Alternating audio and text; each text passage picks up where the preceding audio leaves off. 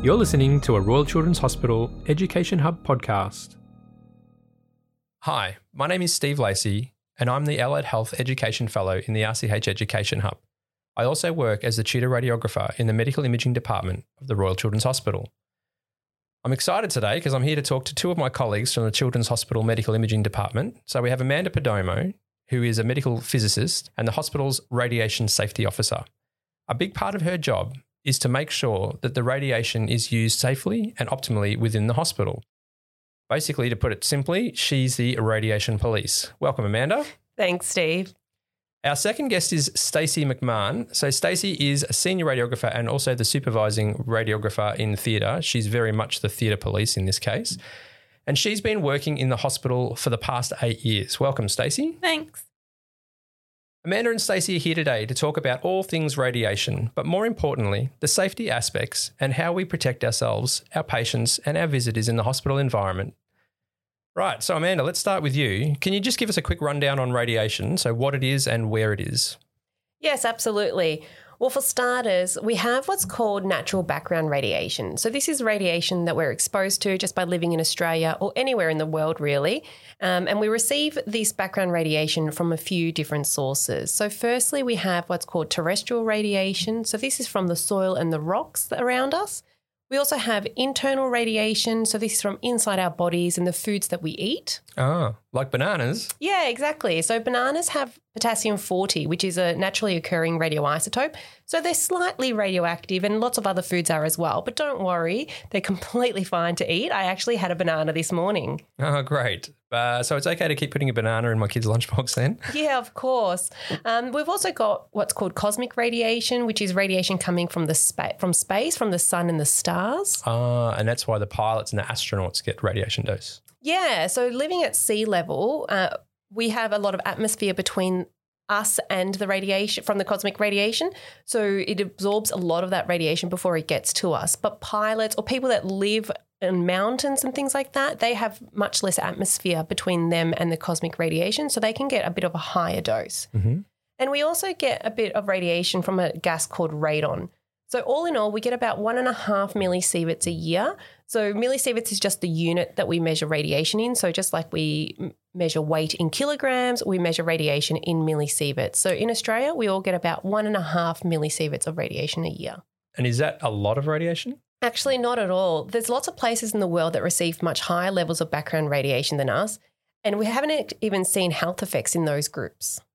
Okay, so we know about radiation in the world now and what's around us, but what about in the hospital? Because we obviously have other sources of radiation in the hospital. Yeah, so we do use radiation in the hospital. So radiation is really good to see inside the body. And in medical imaging, we use it in areas such as X-ray and CT. Okay, so can you just give us a bit of a rundown as to how much radiation is in these types of areas? Yeah, the radiation amount varies significantly with the type of modality that you're using, so whether or not it's X-ray or CT, and the kind of procedure that you're looking at. So some X-rays can be just a few hours of background radiation, whereas some CT scans can be up to a year or two of background radiation. Right. So now we've established that the radiation dose in X-ray is really, really low. Yes. Is it just the patient that gets that radiation exposure? No. So when the radiation hits the patient, so we shoot the radiation at the patient, some of the radiation goes through them and some of them gets absorbed, and that's how we get our images. But what we also get is a whole bunch of radiation splashing off the patient. So I like to think about it like pointing a hose at a trampoline in summer, in beautiful Australian summer. Some of the water goes through the trampoline, some of it gets stopped by the trampoline, and then a whole bunch gets scattered back into your face. So anyone that's around that radiation source will get some sort of radiation exposure. Okay, that trampoline is a really, really good analogy, I think. So Stace, what about the patients and the parents? So sometimes they stay in the room with the child during the X-ray. What do they know about the radiation? To be honest, when they come, they often know very little. And if they do know anything, it's very outdated information, and it often comes from when they've had an X-ray in an adult hospital. So a big part of our job is explaining that the radiation dose that their child will receive today and them from being in the room is super, super low. Okay, so I know from watching Superman that lead stops X-rays. How about the lead aprons? How do they come into the hospital environment? Well, because all or majority of our patients that come to the children's are 18 or under, and a lot of them are very, very young, it's much easier for when they come for an x-ray if they have a parent or a guardian with them in the room while they're doing the x-ray. It helps calm them down and often gets them to cooperate much easier with us. So we've always put lead aprons on carers or parents while their child's having an x-ray because that's just the way it was. But hang on, we've just established that the radiation dose is super low. Yeah, it is. It's super, super low. And you can see why this really affected our work as radiographers when we're trying to explain to a parent that the radiation dose that they will receive as scatter dose from their child's x-ray is super, super low. But then we're asking them to put on this 5 kilo piece of lead apron. That sounds a little bit counterintuitive. I agree. So that's kind of why I went to Amanda with the question, like, do we really need to put these on parents? Yeah, and this was nothing I had ever considered because, as Stacey said, it's just the way that we've always done it. But just because it's the way we've always done it doesn't mean it's the way that we should be doing it in the future. Great. So we've got a low radiation dose. That means we just have no more lead aprons, right? Not quite like that, Steve. We did have to do an investigation first. Of course we did. So tell me about that. Well, first of all, we needed to work out how much radiation a parent or carer was actually getting in the room if they weren't going to wear a lead apron. Don't worry, didn't use a real patient for this study. No. I did try and sacrifice my child, but didn't work. No, we used a physics patient, which is not a real person. And then we measured the maximum radiation dose someone would get if they were standing right next to that patient for each of the different x-rays that we do in our department. And so at what point did you decide then whether or not someone should actually wear a lead apron? Yeah, so once we had the radiation doses that someone would receive by standing next to the patient, we had to decide what we thought was acceptable, which was actually the hardest part of the project. So we work on what we call the ALARA principle, which stands for as low as reasonably achievable. So we need to keep the doses as low as reasonable. So the question really was, well, what is reasonable in this situation? So obviously we can put a lead apron on everyone all the time to get the dose super, super low, even more lower than it is at the moment. Mm-hmm. But is that actually reasonable to get someone to wear 5 kilograms on their body to stop a tiny, tiny amount of radiation? Well, I guess it's a good workout, but not for me. Thank you very much. Exactly. No one actually wants to wear that much weight on their body. So after long discussions between myself, the radiographer team, our director, we decided that it was reasonable that someone standing in the room to help the patient have their x-ray will allow them to get up to 2 microsieverts before we had to put on a lead apron. So anything more than 2 microsieverts, we'd put on a lead apron. So how did we actually get to that particular number and how much is that exactly? So we got to that particular number for a few reasons. So the main reason is because it's still a negligible radiation dose. It's really, really, really low. So for some perspective, it's the same as 30% of a flight from Melbourne to London. Oh, so we get more radiation dose from flying to Europe? Yeah, 3 times more, and that's just one way. You still need to get back. 2 microsieverts is also the same amount as eating 20 bananas or if you yourself were a patient and having 2 knee x-rays.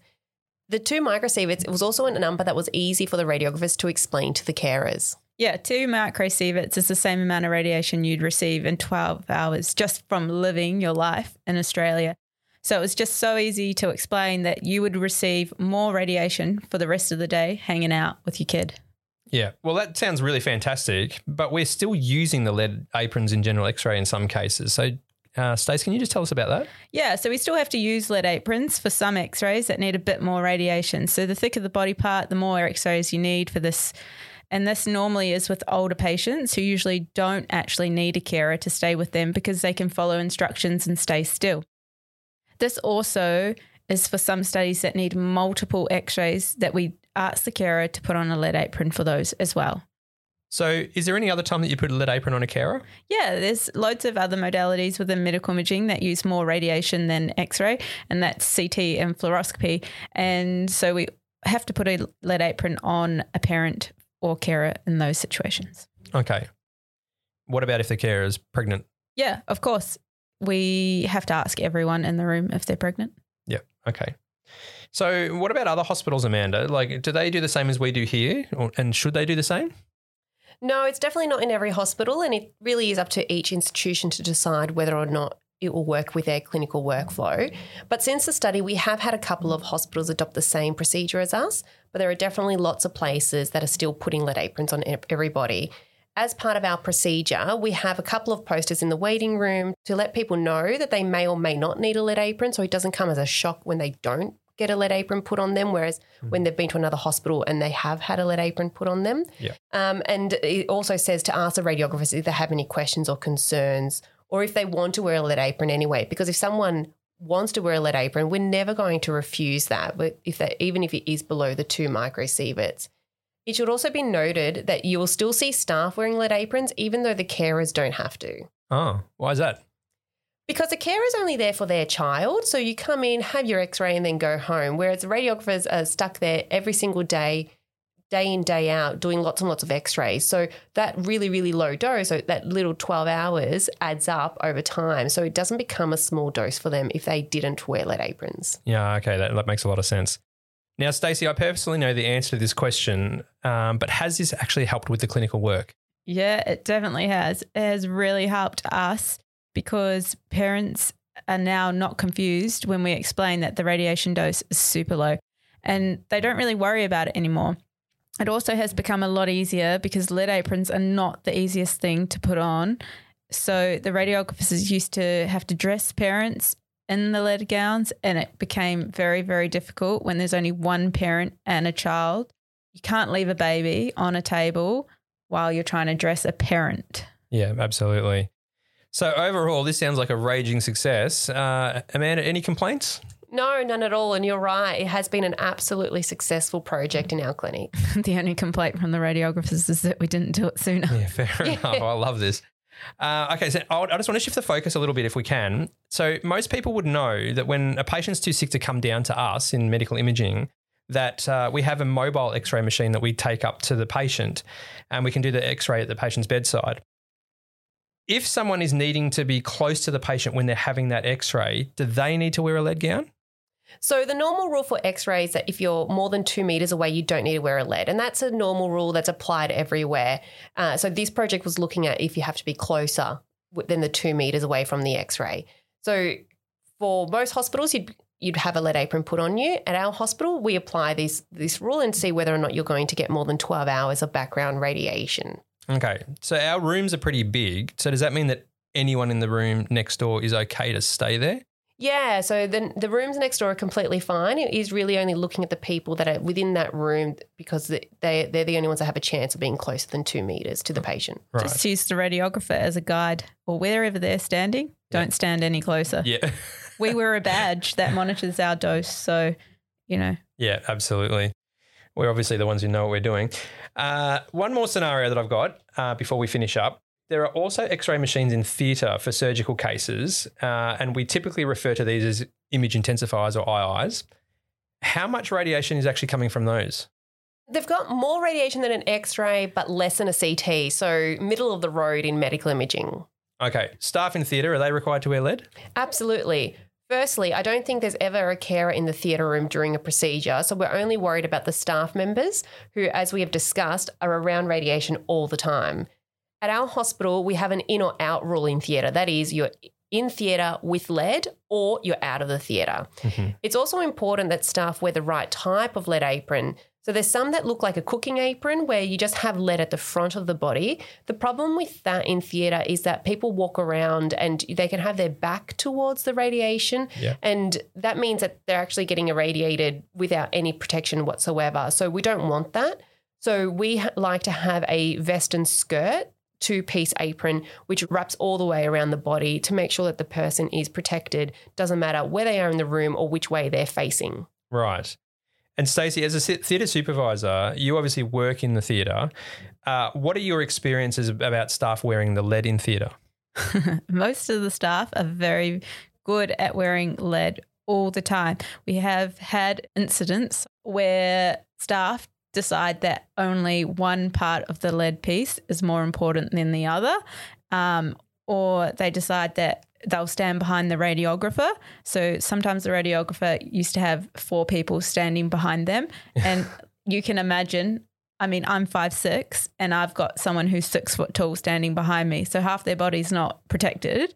or we have these LED screens that are now the it thing to have. Yeah, right. And I've actually seen a photograph of a radiographer standing there with about 5 or 6 people standing behind them. So, Amanda, I'm actually guessing that's not very good practice. No, not at all. And I'm very disappointed to hear this. They really do need to be wearing the lead aprons properly for all cases that use radiation because, as I said, you're with radiation day in, day out. So if you're not wearing those lead aprons, you're not protecting yourself and you're going to get a non-negligible dose. Great. Look, Amanda and Stacey, thank you so much for your time today. We've really only hit the tip of the iceberg as far as medical radiations is concerned. And of course, knowing me, I could talk about this all day long. Can each of you just give me 2 take-home points for anyone listening that might have to come in contact with medical radiation during their work? Amanda, we'll start with you.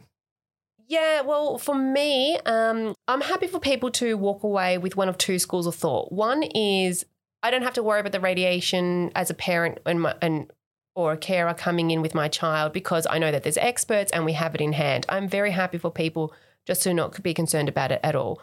Or the second one is if you do have concerns or questions, do not be afraid to ask. We have experts in all different areas in this hospital and we're always happy to discuss any concerns with anyone at any time. So the only thing I don't want is for someone to be worried or concerned but too scared to raise that and have a discussion with our staff. And Stace, what about you? Well, one of mine's don't ignore the elephant in the room. Just wear full lead whenever you're in theatre. There are more important body parts than just your gonads. So, cover everything. And also just to let everyone know, we reached out to all PEDS hospitals in Australia and New Zealand and we've got everyone on board to do their own